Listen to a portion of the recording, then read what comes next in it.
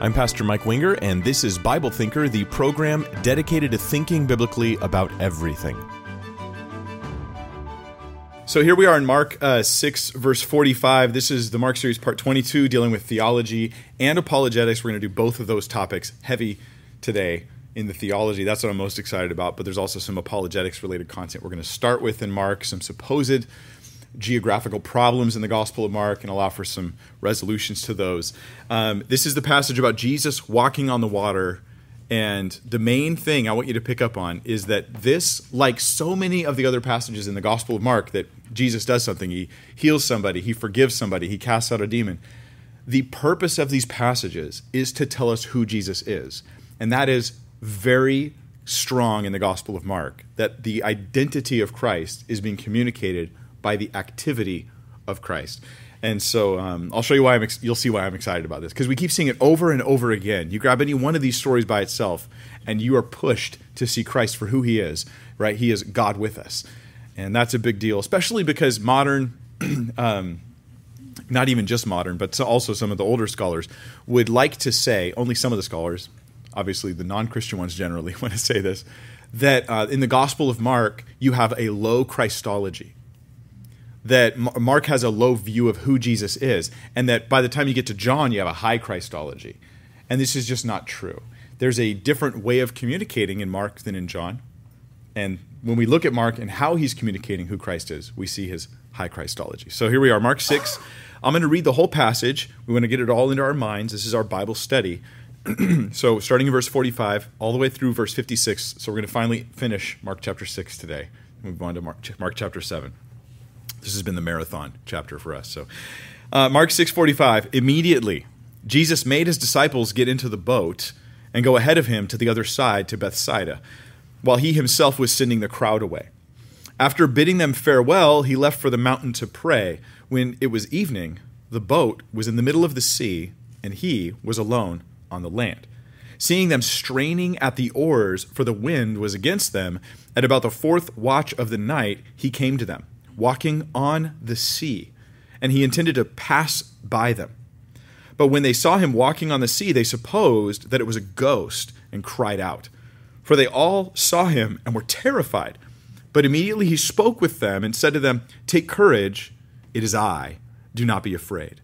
Then he got into the boat with them, and the wind stopped, and they were utterly astonished. For they had not gained any insight from the incident of the loaves, but their heart was hardened. When they had crossed over, they came to land at Gennesaret and moored to the shore. When they got out of the boat, immediately the people recognized him and ran about that whole country and began to carry here and there on their pallets those who were sick to the place they heard he was. Wherever he entered villages or cities or countryside, they were laying the sick in the marketplaces and imploring him that they might just touch the fringe of his cloak. And as many as touched it were being cured. So we have here this scene. It's following the feeding of the 5,000. And after the feeding of the 5,000, Jesus separates the disciples from the crowd. Then he separates himself from the crowd. They're on their way across the sea. The wind's against them. Jesus comes to them walking on the water. Then they do a whole other series of healings in the land of Gennesaret, where they end up landing. We're going to dig into the theology of this and how, I don't know if you noticed it, maybe you didn't. Did you notice the deity of Christ in there anywhere? Well, you're going to see it because it's going to be in the connection of what Jesus does along with the Old Testament, which is, of course, the interpretive grid for who Jesus is throughout the Gospel of Mark, well, throughout the entire New Testament. Mark 6:45, let's look at it now verse by verse. Immediately Jesus made his disciples get into the boat and go ahead of him to the other side, to Bethsaida, while he himself was sending the crowd away. Now, I'm going to front load all the apologetic stuff, okay? We're going to do it right now, and then we'll get into the theology after that. In Mark 6:45, it says that they left from the feeding of the 5,000 to go to Bethsaida. And it's not just to Bethsaida, it's to the other side of the Sea of Galilee, right? To Bethsaida. Now, there's a few problems with this, 3 problems that people will bring up, challenges they'll bring to the Gospel of Mark. One of them is that this seems to have the disciples going from Bethsaida to Bethsaida. They're going from this place to this place, which doesn't really make a whole lot of sense, right? Unless Bethsaida is really big. There's something going on here that could be a little confusing. In Luke and in Mark, we have that some people will say there's a conflict here because Luke has the healing, the miracle of the 5,000, the feeding of the 5,000 happening at Bethsaida. Mark has them leaving from the miracle to Bethsaida, so they say this is a conflict. Now, when you look at these passages more carefully, you'll see that all of the Gospels agree on the healing of the 5,000. It was not in a city at all. It was in a desolate place, and the desolate place was near Bethsaida.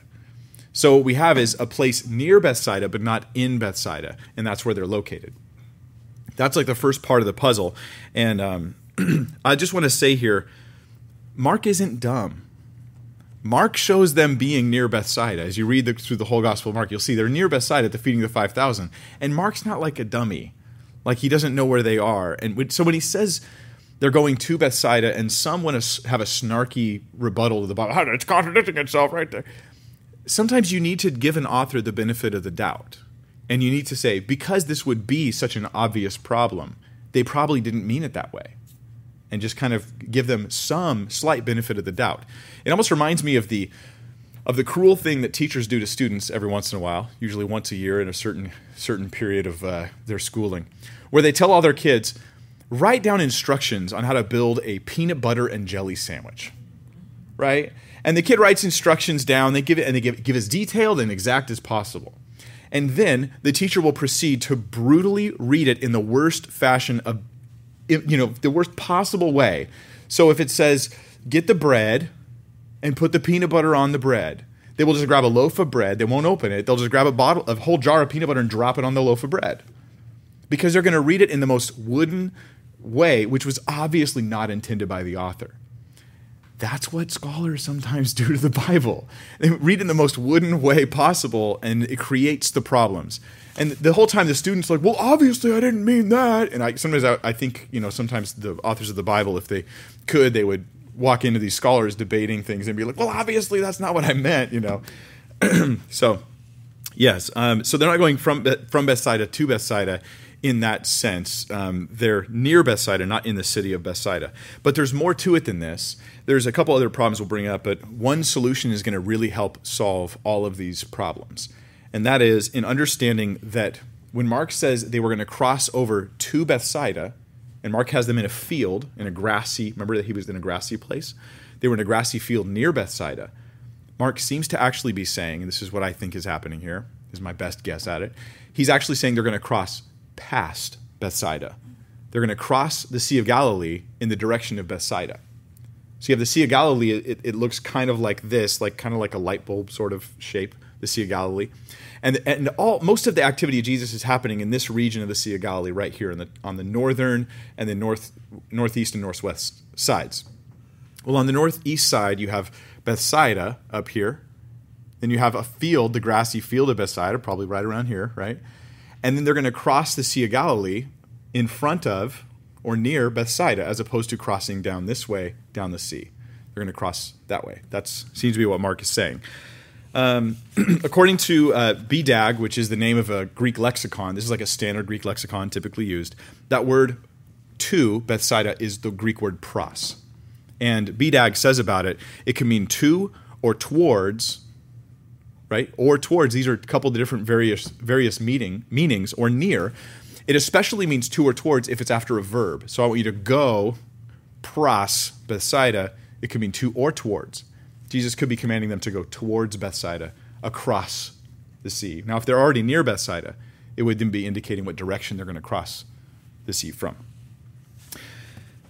In John 6, verse 17, we have another issue, which is that in John 6:17, John says that they're crossing in the same event. They're crossing to Capernaum, not to Bethsaida, but to Capernaum. Well, if you take Mark to mean towards Bethsaida or near Bethsaida, they could easily pass Bethsaida. You see, from your angle, it would actually go in this way, and they land in the area of Capernaum. So then the two would harmonize perfectly fine, and it's a normal use of the word pros to do that. It's an acceptable term. But why else would you think that Mark means to or toward, or it means toward, not to? Don't go directly to Bethsaida, but go in that direction of Bethsaida. Well, in Mark 11:4 and in Mark 4:1 and in Mark 3:7, he uses pros in other ways than to. He uses it to mean near or before or toward in all three of those verses. Also, when you look at the passage of Mark that I just read to you, there's a hint maybe in the passage that he's not asking them to go directly to Bethsaida. So Mark 6:45, he tells them, go ahead of him to the other side to Bethsaida. Then in Mark 6:53, at the end of the journey, it says when they'd crossed over, so there's some successful crossing over they did there, they came to land at Gennesaret. And Gennesaret is not near Bethsaida. So they're landing at Gennesaret. Now, some people think the wind and the windstorm that was going on, there doesn't seem to be rain, but it's some kind of windstorm, that redirected them, that they ended up landing where they didn't want to land, and that's what's happening in the Gospel of Mark. But Mark doesn't say that, does it? It doesn't say the wind changed their destination. It says it slowed them on their travel. So there's nothing in Mark to tell us that they failed to get where they were going. So they cross over to Gennesaret, or from your direction, the map will be right here. They cross over to Gennesaret, across Bethsaida, passing Bethsaida. That seems to make sense. And Bethsaida and Capernaum and Gennesaret are actually overlapping areas. And so John and Mark, they end up harmonizing well. So there's a link in the description of this video, not for you guys who are here live. You can't click anything right now. But in the description of this video, there's a link to an actual video where I dealt with supposed Bible contradictions. And I'll put you right to the timestamp where I actually put maps up and I deal with this very issue in these passages in a lot more detail. I just wanted to cover it because we're in the Gospel of Mark right now. Now, some people offer some other supposed ways. These are alternate explanations for how we can harmonize these different passages in Mark and John. And some say that Bethsaida may have been a stop on the way to Capernaum. So they may have had multiple stops. They went to Bethsaida, then they went to Capernaum area, and so which is near Gennesaret. They overlap each other somewhat because they're not as specific and detailed as we are. You look at a map today and you're like, no, Orange. If you cross the street, you're in Orange County, not LA County anymore. And we nitpick over those details, but they didn't worry about those kinds of little differences so much. Now, this would be a couple of the guys who say this. D.A. Carson and Craig Blomberg try to make a case for this, suggest that it was just a journey with multiple stops. John focuses on Capernaum. Mark talks about Bethsaida. That's a possibility. I don't know if that's the case or not. Others suggest that there were actually two Bethsaidas, and biblical scholar John Gill made a case for this. Bethsaida, the term Bethsaida just means house of fish. And so it may have just been a fishing village. And so he's like, there may have been multiples that were there. And I don't know if that's the case. I'm content just saying pros means toward. And the whole problem goes away with just that one suggestion right there. So there you go. That's the that's the apologetic side. Oh, there's one more issue, which is them crossing over I'll get into. But I'll mention I have 3 articles in the video description as well by Steve Hayes, Lydia McGrew, and Jonathan McClatchy, all 3 who tackled this issue and give you way more details than I think if I tried to even give them to you at all, it wouldn't fit the study tonight. So it's just TMI. So I give you the summary. A third issue is that oftentimes in Mark, he talks about them crossing over. There's multiple journeys in the Gospel of Mark where they crossed over the Sea of Galilee. And when we see the Sea of Galilee, we kind of picture in our heads like that light bulb shape, and we want to cut it down the middle so that east and west, and crossing over means you're going from the west to the east or the other way around. But that probably wasn't what was happening in the mind of the fishermen in the first century. They didn't have a map, for instance. The guy would live on the Sea of Galilee his whole life and never see a map of the place. Can you imagine never seeing a map? I'm old enough to remember the first time I saw a map of my local area, and I was like, oh, that's where everything is. And I realized that my mental map was different than the actual physical map. Right? Because your mental map, you're like, okay, well, my house is over here, and then there's like the store I usually go to, there's my school I attend, there's my buddy's house, my other buddy's house, and you kind of highlight certain areas and the streets you tend to travel on, and you think of your city as being the areas you visit the most, and then the parts of your city you never go to are almost like, I don't know, the other side of the city, because it's the other side from your perspective. Well, the fishermen would have been in the northern and especially northwestern area of the Sea of Galilee. When they crossed over, they were probably crossing over to the place they generally wouldn't go to. And And that's all it's saying. It's not saying they went from east to west. It's saying they went from home turf to not home turf. Their side of the tracks to the wrong side of the tracks is kind of the idea. Richard Bauckham makes a case for this in a video, which I will also link in the video description here, about the fisherman's world. He did a bunch of work on the Galilean fishermen and this kind of stuff, and he was real interesting. And he's got a British accent, so it's fun to listen to. He originally thought there were errors in the Gospel of Mark on geography, but when he turned his scholarly research to the topic, he changed his mind. And he thought that the evidence bore out that Mark had great geography, and that it actually showed that it had an actual Capernaum fisherman behind it as the eyewitness source for all this information. All that to say, they use the term crossover to refer to going from their normal region to the region where they aren't normally hanging out. That's pretty much it. You could kind of think of them as crossing over the Jordan River. Almost that's the tipping point when they cross over to the Jordan River. And that even ties into the Old Testament. When they cross over, it's always the Jordan River they're crossing over a lot of times in the Old Testament. What is this idea of crossing over, this idea of pros, meaning toward? This has what's called explanatory power. It means that it solves several different riddles all at once, and it's in a sensical fashion. And there you go. Okay, the next thing that happens in Mark 6:45, it says that Jesus made his disciples get into the boat. And what happens here is interesting because it's like a forceful thing. He made them get into the boat. And I just was wondering why. Why didn't he just tell them to get in the boat? Why did he have to make them get in the boat? Well, according to John, after the feeding of the 5,000, the crowd wanted to rally around Jesus and start a rebellion against Rome. They wanted to make him king. I wonder if the disciples got caught up in some of this too. Remember, Simon the Zealot is one of the guys there. And they don't yet understand the mission of Jesus that well. They're trying to. They try to mimic Jesus, but do they really get his mission?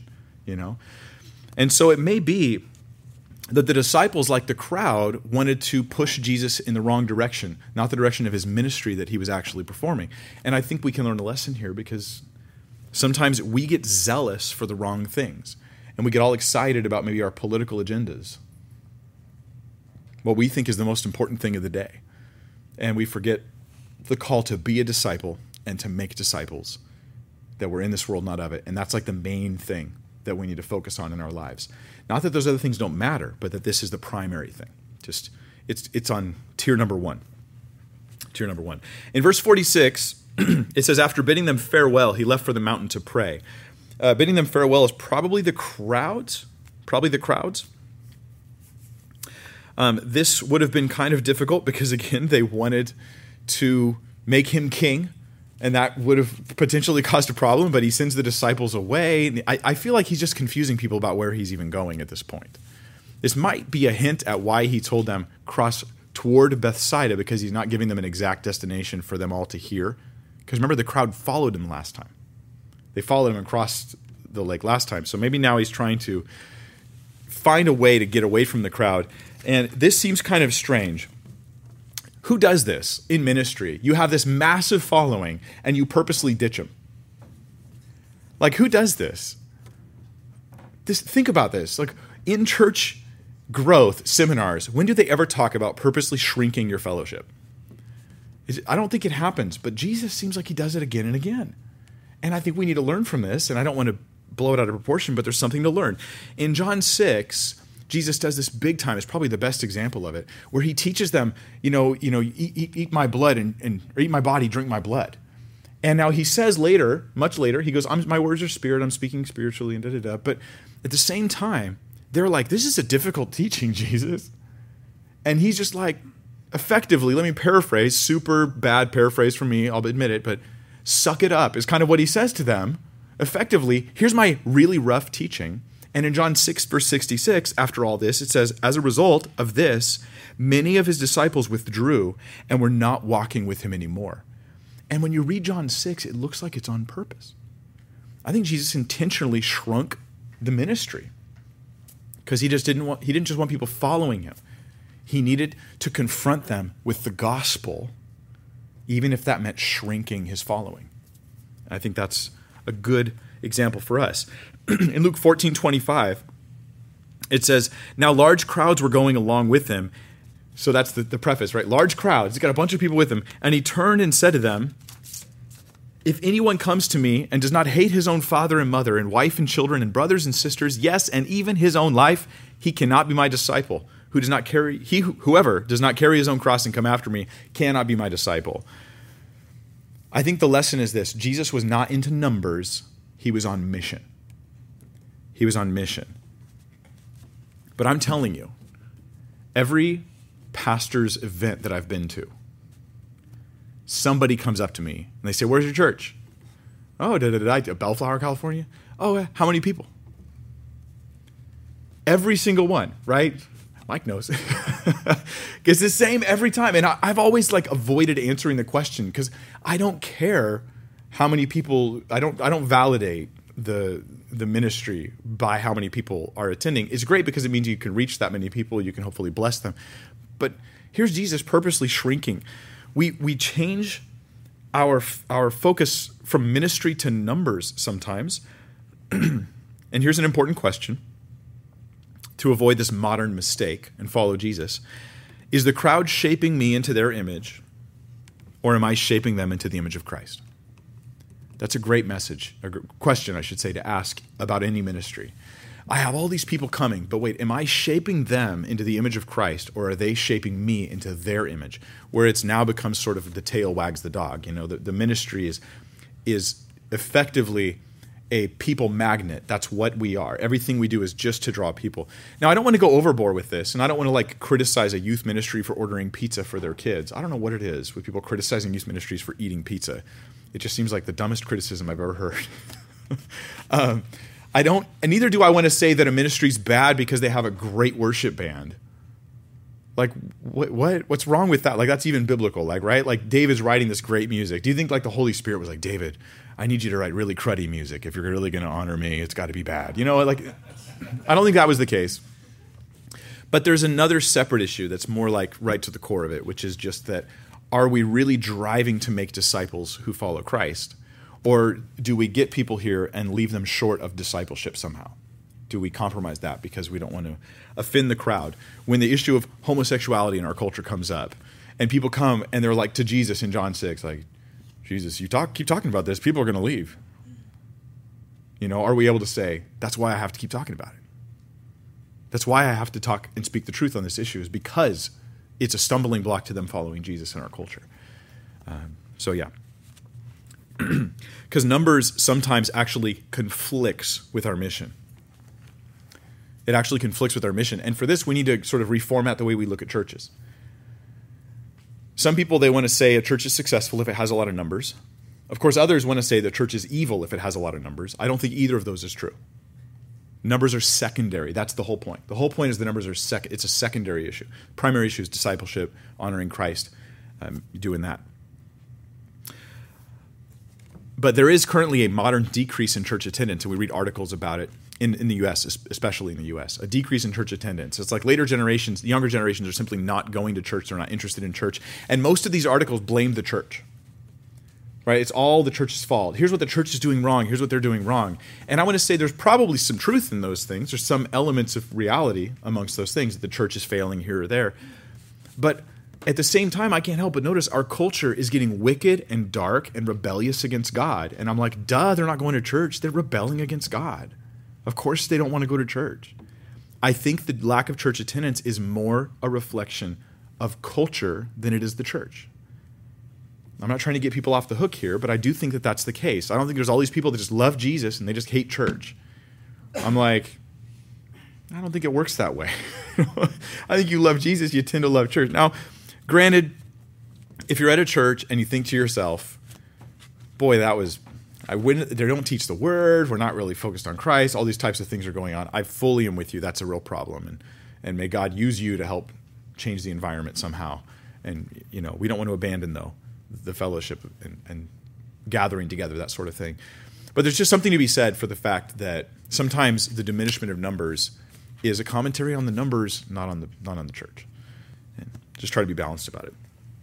Okay, so he left for the mountain to pray. He left for the mountain to pray, it says in verse 46. So Jesus, after he ditches the crowd, ditches the disciples, or gets them to leave, he goes to the mountain to pray, and apparently he's praying for hours, because it's a long time before he actually meets the disciples. They're rowing for hours, trying to get across the sea, fighting the wind. And I just want to mention on this, there's a necessity of a private prayer life. And I think that perhaps our private prayer life has never been under greater threat than it is right now today. And it's primarily because of this thing right here. I mean, every waking moment of my life can easily be consumed with something, even positive things. Look, I got notifications. Look, I think Justin Kinsel texted me. Cool. I got to talk to him, right? I've got always a reason. There's always something. There's podcasts I want to listen to. There's videos I want to watch, even educational stuff or entertainment, or I want to check notifications. But and these things aren't necessarily evil. It's just that we don't want them to rob us of our prayer life, Have a private prayer life. And I don't know how many hours it's going to be. And I don't want to beat you up over it. I just want to say have a private prayer life. Like prioritize that in your own heart and your own life. There's a necessity of a private prayer life. There's also a corporate prayer life that's also necessary and important. When Jesus actually taught us to pray, he taught us Our Father who art in heaven, hallowed be your name. That prayer is all plural. It's got 8 plural pronouns throughout that prayer. It's meant to be something we pray together. You can pray individually, but you also can pray as a group. So don't fail to pray in groups, but also don't fail to be alone. In Matthew 6, Jesus talks about this, Matthew 6:5. When you pray, you are not to be like the hypocrites, for they love to stand and pray in the synagogues and on the street corners so that they may be seen by men. Notice the problem is not that they're praying in public in groups, it's that they're putting prayer on display for the godly appearance of prayer. That's different. He says, truly I say to you, they have their reward in full. But you, when you pray, go into your inner room, close your door, and pray to your Father who's in secret, and your Father who sees what is done in secret will reward you. So the question is, are you neglecting this command of Jesus? If so, please stop beating yourself up and just start praying more. Just set aside some time tonight to just be alone, today. Why not just, if you're watching the video, pause it for 10 minutes and just pray. And just create some space for private prayer. It's super important in our lives. It's really needful. We need it for ourselves, and also because prayer actually does change things. So do that. Do that. Make time. If Jesus could, you could. I mean, did he not have pressing priorities? Didn't he have important things to do?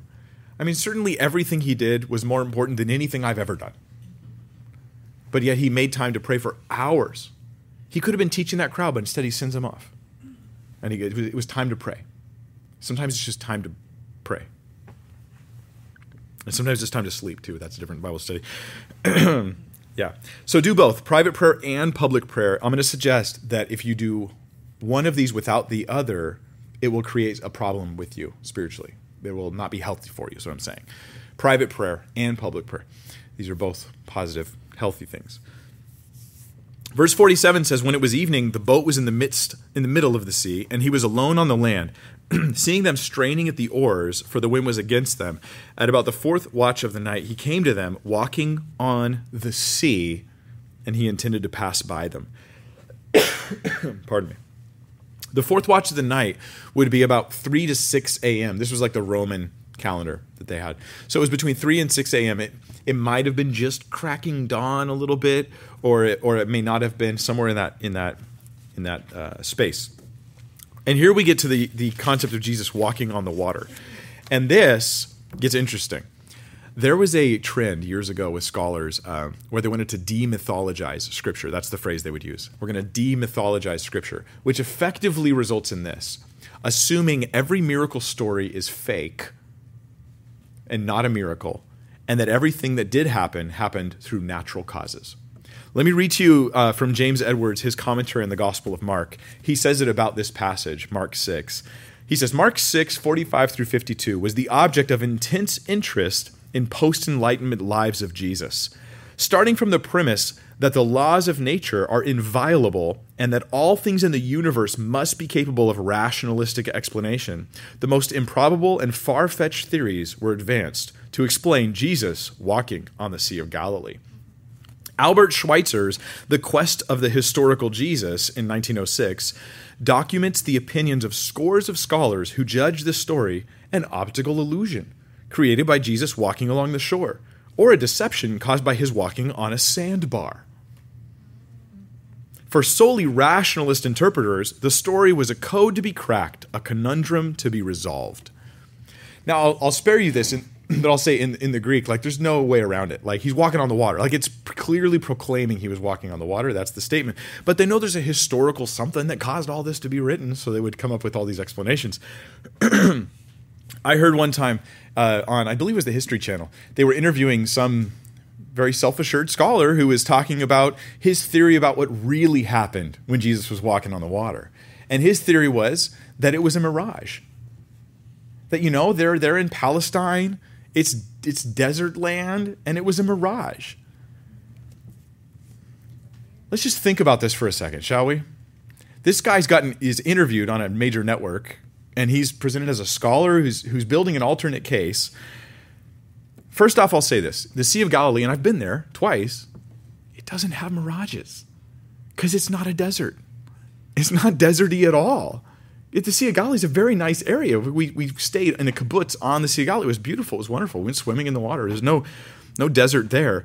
But let me just say this. Even if it was the desert, even if it was the middle of the desert, how do you have a mirage at 4 o'clock in the morning? It's nighttime. There's no heat, which creates the mirage, and there's no sunlight, which creates the mirage. Like, it's not going to happen. Third, what kind of an idiot do you have to be to think that Jesus is walking on the water when it's a mirage? And they didn't discover this later? I'm sorry, but these guys are experienced fishermen. They've been fishing their whole lives. They've been fishing in that spot their whole lives.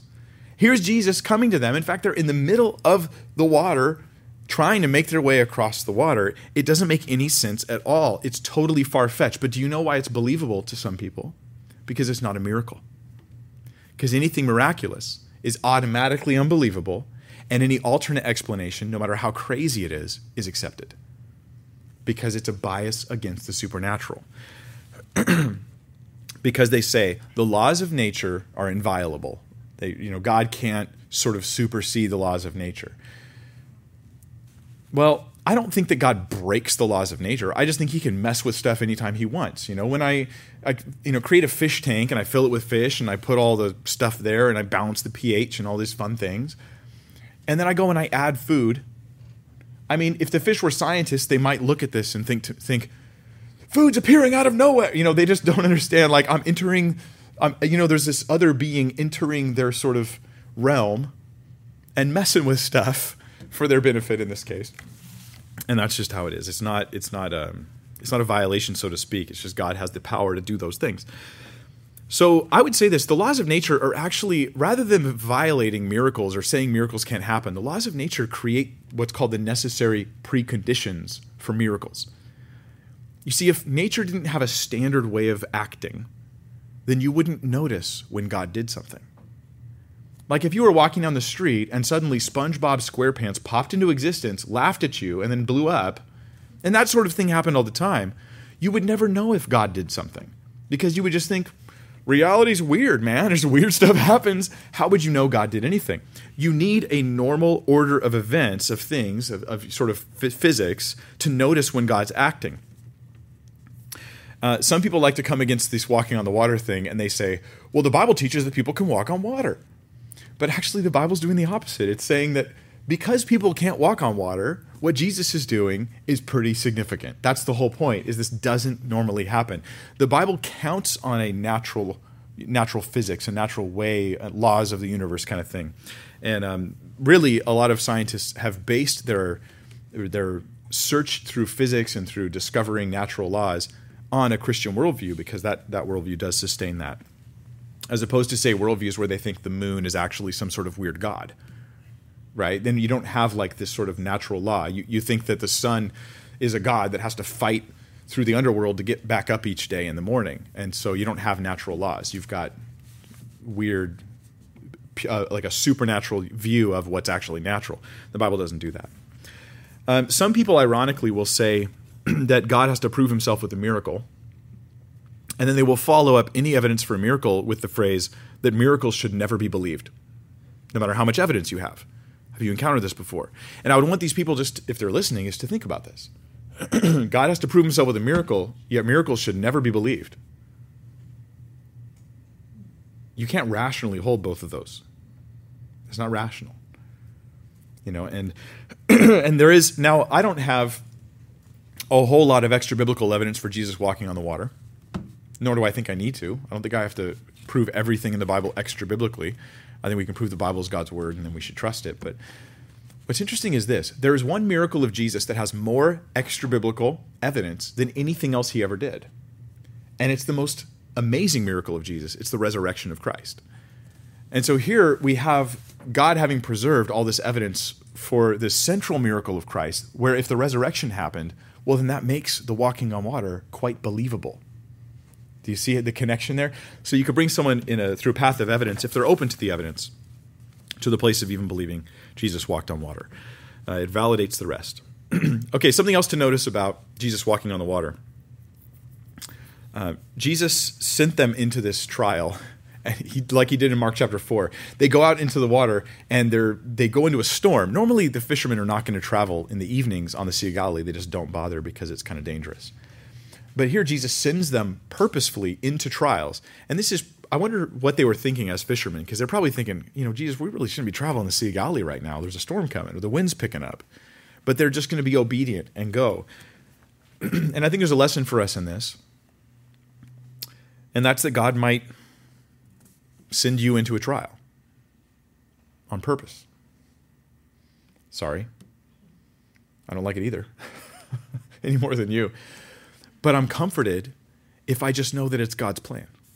There's something comforting about this. Something encouraging in my life if I can look at some horrible trial I'm in and I go, Lord, at least this is part of your plan. That means there's an agenda for it. It means there's a purpose for it. And I'm comforted. I'm encouraged by that. But what were they learning? What were they learning in this trial? Here's a trial. What was the fruit that came out of it? And I think that sometimes in the cases for us too, that all you're learning in a trial is to trust God in trials. I mean, sometimes that's the whole lesson of a trial.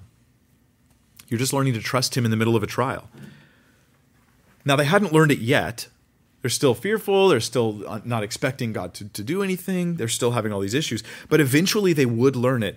This same guy that was in the boat who was terrified, in 1 Peter chapter 4, verse 12, Peter says this, Beloved, do not be surprised at the fiery ordeal among you, which comes upon you for your testing, as though some strange thing were happening to you. He's like, when you go through, how is this happening to me? Why on earth am I going through such a trial? And Peter's like, hey man, I've been there. Don't think this is weird. This is something that's come upon you to purify you, to change you, to transform you. But it seems so weird. Why this? Why this? You're learning to trust. We get greater maturity, and we learn to see our trials, our current trials, not our. See, it's one thing to see your past trials as something God used. Are you guys with me on that? I look at my past trials 10 years ago. I'm like, man, I totally see how God used that. Boy, I was totally like, what's going on? I'm like the disciples in the boat. We're going to die. But now I look back and I see how God used it for my growth and maturity. Real Christian maturity is seeing today's trials as something that God is using. That's great growth in Christ, and it's very healthy for you. 1 Peter chapter 1, verses 6 and 7 says this, In this you greatly rejoice, even though now for a little while, if necessary, you've been distressed by various trials, so that the proof of your faith, being more precious than gold which is perishable, even though tested by fire, may be found to result in praise and glory and honor at the revelation of Jesus Christ. James supports it more with this, James 1, verses 2 through 4. Consider it all joy, my brethren, when you encounter various trials. There couldn't be a more generic way to say it, various trials. What is it? Toothache, demonic attack, and everything in between. It's just various trials. Consider it joy. He doesn't say enjoy it, okay? He says consider it joy. This is a very carefully worded way of putting it. Consider it joy. Why? Knowing that the testing of your faith produces endurance. And let endurance have its perfect result so that you may be perfect and complete and lacking in nothing. What am I learning in my trial? It may not be an educational lesson like you're learning information. It's character lessons. I'm learning endurance. I'm learning to trust God and wait on God, wait on God, wait on God, wait on God, and I'm learning how to do that. It turns out that God seems more committed to my character than he is to my comfort. And eternally, I will thank him for it. And in the moment, I will trust him in it, But it's not just your character, because if you're learning to trust in God, then what you're doing is you're experiencing something relational between you and God. When you learn to trust God more, you're building that love relationship between you and God. And this is the highest thing in your entire existence, is your relationship with God, your walk with God. God cares about your relationship with him, and trials cause you to lean and grow with him. Just like when you go through hard stuff as a married couple or as a family, it brings you together. There's something that it does this in our walk with God as well. Okay, well, in this passage, Jesus is walking on the water, and he's going to walk past them. In fact, it says he intended to pass them by. That's the phrasing that's used in the NASB here.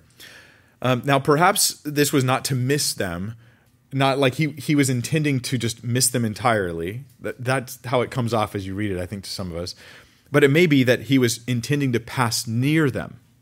Like he was intending to, because he could have just walked to wherever they were going to end up, but he was trying to pass near them. He intended to get close to them. Earlier in the same passage, it says, seeing them straining at the oars, he came to them. So Mark's indicating that he meant to get close to them. The goal was to be near them. So I just don't want you to think like he's like, I'm going to ignore you guys, I'm out of here. And they're like, whoa, who is that? No, this isn't. It just makes it weird instead of what it probably was. So at any rate, Jesus wanted them to see him. The emphasis here is going to be Jesus, this guy can walk on water, right? But there's more in a moment on why he passed by them, and it connects to the Old Testament, and I'll come back to that in a second. So keep it in mind. Verse 49, but when they saw him walking on the sea, they supposed that it was a ghost and cried out, for they all saw him and were terrified. But immediately he spoke with them and said to them, take courage, it is I, do not be afraid. So they thought he was a ghost. This happens kind of again at the resurrection. When Christ rises from the dead, they think he's a ghost. I think this is our tendency to take supernatural things and turn them into spooky, ooky things. And sometimes come up with weird explanations for what God is doing. So, like, okay, wow, I read Jesus. I'm a Buddhist, but I read Jesus, and it was just really interesting. And I think maybe Jesus is a reincarnation of the Buddha. And you're just like, but there's no reason to think that. Like, this isn't what you would get at if you're just paying attention to what we're reading. And what the history of it says. Sometimes we just come up with weird stuff, and that's kind of what they're doing here. But it shows that what they're seeing is something they can't, it's like beyond their thinking, and they just go, maybe it's a ghost. Maybe it's a ghost. By the way, ghost here doesn't mean some resurrected physical thing. It's like maybe it's a phantasm. We don't know what we're looking at. Jesus' words to them, though, are, take courage, it is I, do not be afraid. This is just encouraging to my heart. Here you are going through difficult times, and I think this applies. I don't think I'm twisting the scripture to apply this to this. You go through hard times, and you think for a minute, wait a minute, I can take courage because God is with me. It is I. Don't be afraid. It's me. I'm with you. Don't be afraid. And this is not the feeling that God is with you. They weren't feeling anything at the time. This is the knowledge that God is with you, and that transcends my feelings. And I think I appreciate that a lot more, to be honest. Hebrews 13:5 says, make sure that your character is free from the love of money. Be content with what you have, for he himself has said, and here's the promise, I will never desert you, nor will I ever forsake you. And God's with me. Just take peace and comfort in that, even in the midst of whatever's going on. Verse 51, then he got into the boat with them, and the wind stopped, and they were utterly astonished, for they had not gained any insight from the incident of the loaves, but their heart was hardened. Check this out. In the Gospel of Mark, what have I been hammering on? The things Jesus does are meant to tell you who Jesus is. That's not my invention. That's in Mark, right? There's a message in the loaves that they didn't get. In verse 52, it says they didn't get it. The incident with the loaves, they didn't understand. Their hearts were hardened. And it wasn't a message like a nice application, cute, tied up in a bow, 3-point sermon message. It was meant to communicate, reveal something about who Jesus is, so that when they saw him walk on water, they shouldn't have been shocked. They should have been like, of course he can do that, because we know who he is. But because they didn't get the message of the loaves, they freak out when they see him walking on the water. They're like, what's going on? So it's about who Jesus is. The loaves themselves are about who Jesus is. That's a theme in Mark. And we went over that last week, how that communicates Christ. The who is Jesus thing, though, is so consistent. The stories that you hear in Mark are all about who Jesus is. This is what I want to get nailed across in this series on the Gospel of Mark in everybody's minds, if possible. When you're in Mark chapter 1, Jesus is the one who comes to his temple in fulfillment of the promise that who would come to the temple? Yahweh. Mark chapter 1, already chapter 1, we're getting Jesus as Yahweh coming to his temple. In Mark chapter 2, Jesus forgives sins, and in a sort of interesting kind of commentary on this, Mark 2:7, they say, who can forgive sins but God alone? It's like pennies in the air, and Mark's just waiting for the penny to drop on you finally when you see who Jesus is. In Mark 2:27, we get that Jesus is the Lord of the Sabbath. And I mean, come on. To a Jewish mind, to say, I'm the boss of the Sabbath, who does this make you? Who do you think this is? In the Gospel of Mark, throughout the Gospel, Jesus defeats and rebukes Satan and just totally kicks his butt all over the Gospel of Mark effectively, right? Even Michael the Archangel won't rebuke Satan. He appeals to the one who has the authority to rebuke Satan, which is who? Yahweh. And here's Jesus doing this. Jesus even goes a step further, and he has the ability to give other people authority to have power over demons and illness, and he does that in chapter 6 earlier on. He's also the one who commands the wind and sea and the waves, and they obey him. That's in Mark 4:41. He commands them, just as throughout the Old Testament, only God can do that. Only God has the power to do that, and here's Jesus doing that. And they even are asking, like, who is this that even the wind and waves obey him? That's the penny in the air. Mark keeps putting it in the air for you. Then he's the one who gives them bread like God did in the Old Testament. But John makes it, that's in chapter 6, but John makes it even more clear because he's not only the one giving the bread, but he's also the bread. And John focuses on the idea that Jesus is the bread from heaven. So he's not from the earth. He came to earth from heaven, which is because he's eternal. And we're only in chapter 6 of Mark. We haven't gotten that far, but we have these constant affirmations of this really high Christology, put it that way. But the way you hear some scholars talk about it, and others don't, some of them do, some of them don't, some of them are smart, and some of them are, well, they're all smart, actually. I should say they are genuinely smart. They're just, you can be smart and stupid at the same time, right? Y'all know what I'm talking about. And so, sometimes they just miss it. Now let's talk about this walking on water, and we'll connect it to the Old Testament, because we've seen in Mark, Jesus is constantly connected to the Old Testament. We're getting an interpretation of Christ as we look at the Old Testament. And in Job 9:8, we have a passage that connects to Jesus walking on water. In Job 9:8, it says that God alone stretches out the heavens and tramples down the waves of the sea. Now that word is walks on. It's translated tramples down, or he's like stomping on the waves of the sea. He's able to walk on the water. Job 9:8. Now in Job 38:16, Job returns to this topic, but it's God speaking now. And God himself, he strengthens this and says to Job, have you entered into the springs of the sea, or walked on the recesses of the deep? And it's like, oh, God, you walk and you can't? This is significant. But wait, there's more. In that passage, Job 9:8 that I read to you, it's peripaton epithalases. That's Greek. That's the Greek, right? The reason why that's important for you to know is this. In Mark 6:48, that's the exact phrase of Jesus was walking on the sea. Peripaton epithalases. Same phrase in the Greek version of Job that they had access to at the time, and in Mark 6:48. Also, we have this curious, even a little confusing idea that Jesus was going to pass by them. And you're like, why is this in Mark? Why isn't he just walk to the boat? Why is he going to pass by them? What's the deal here? But in the same section of Job, 9:8 talks about how God can walk on the sea. 9:11, Job says this, 2 verses later.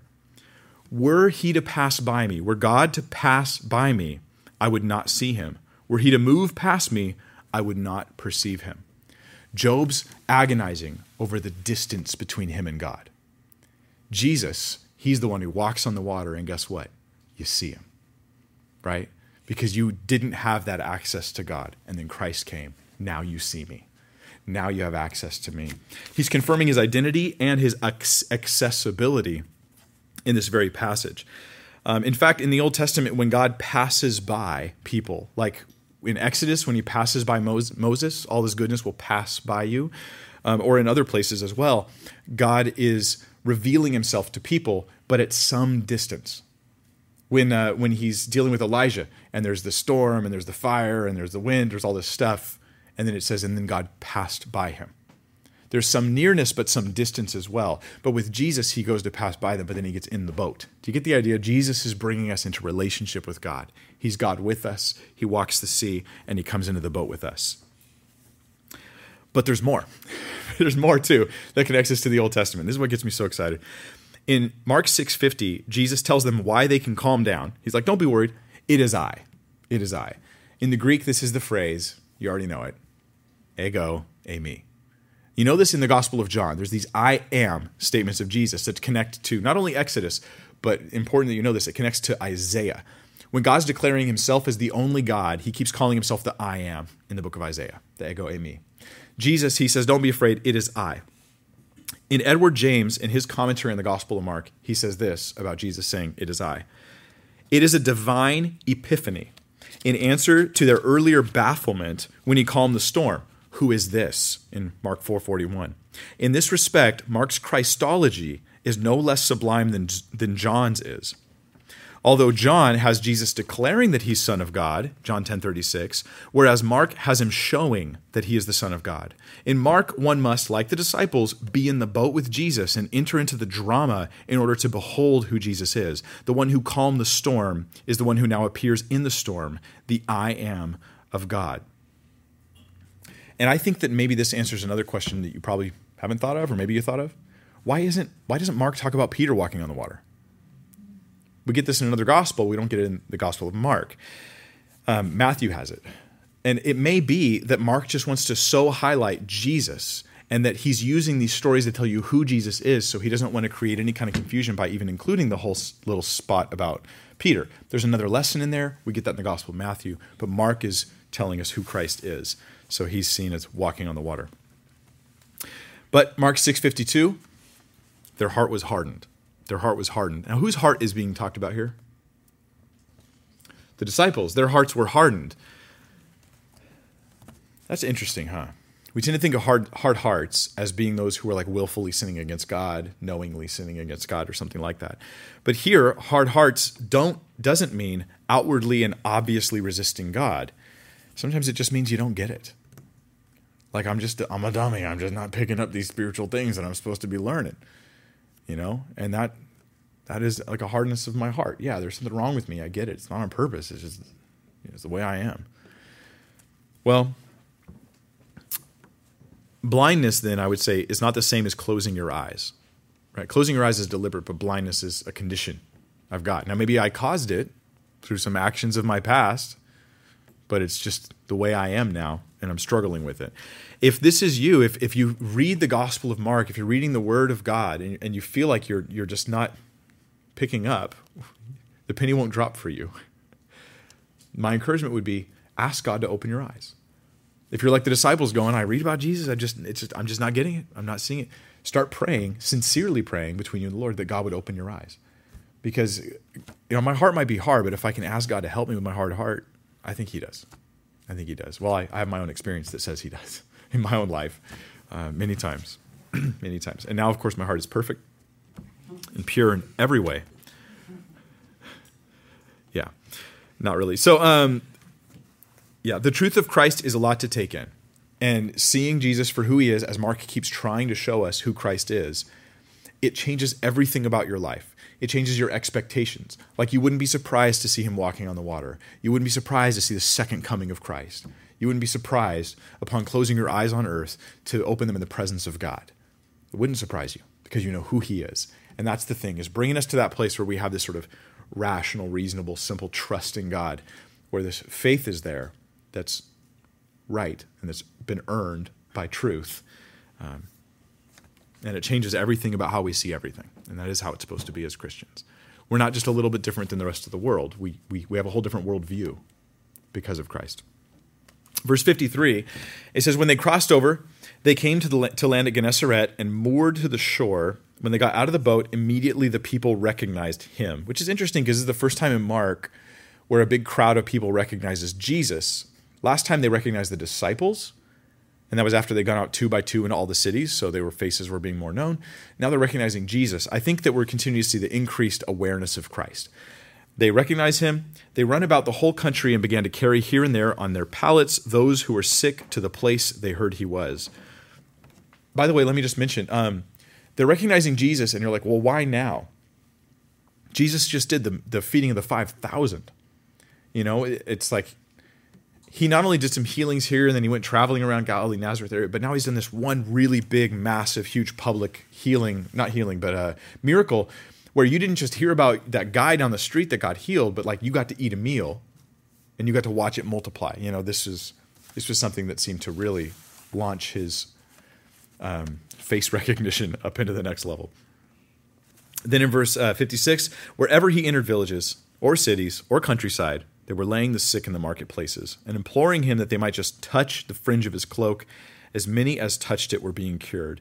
And I think we see Jesus here as the one who's going to undo what happened in the Garden of Eden, right? He's bringing health. He's bringing healing. He's bringing forgiveness. He's giving us this is like when you're walking through the mall and you walk past the Chinese food place and they hold up that glowing piece of chicken on a toothpick and they're like, sample? And you get some orange chicken or whatever it is and you try it out. Jesus is like, hey, here's a sample of the kingdom of God that I'm bringing into the world. Forgiveness, healing, God's provision for you. Now, it's not the ultimate, his kingdom is not of this world, and we're ultimately waiting upon the restoration that comes, but we're getting the sample of it through the ministry of Christ. So there's the fruit of coming to faith in him. That's the point. Our job is the faith. The healings are just an illustration, I think, ultimately. We sometimes get the idea that the healings are the whole thing of Jesus, rather than the healings are like a proof. Here, see, this food tastes good. See, taste it. Yeah, see, it proves that this is good stuff. With Jesus, we get this in the Gospel of Mark too. When he heals the paralytic, it couldn't be more clear, right? He's going to heal the paralytic, right? They lower him through the roof, and he looks at the man, and he says to him, not be healed. He says, son, your sins are forgiven you. And they're irked. They're like, who do you think you are? You have the authority to forgive sins. Only God can forgive sins. And Jesus says, okay, so that you'll know I have the authority to forgive sins. Get up and walk. And the guy gets up and walks. What was the purpose of the healing? Well, the primary purpose was to show that Jesus has authority to forgive sins. We're revealing something about Christ through the healings that we see. The idea here is that this is throughout Mark, right? We can look to Jesus as the one we trust. The one we trust. For everything. In the trials, for healing, for when healing doesn't come. You trust him for forgiveness of your sins. And that is, of course, the primary thing that I need. So let's pray. Then we'll go to your guys' thoughts. Lord, we thank you. We thank you for this passage. Jesus, that vision of you walking on the water, help us to see it. This is a revelation of the person of Christ. He's God with us, and God coming near to us, and God entering into the boat with us. Jesus, you made us close to you.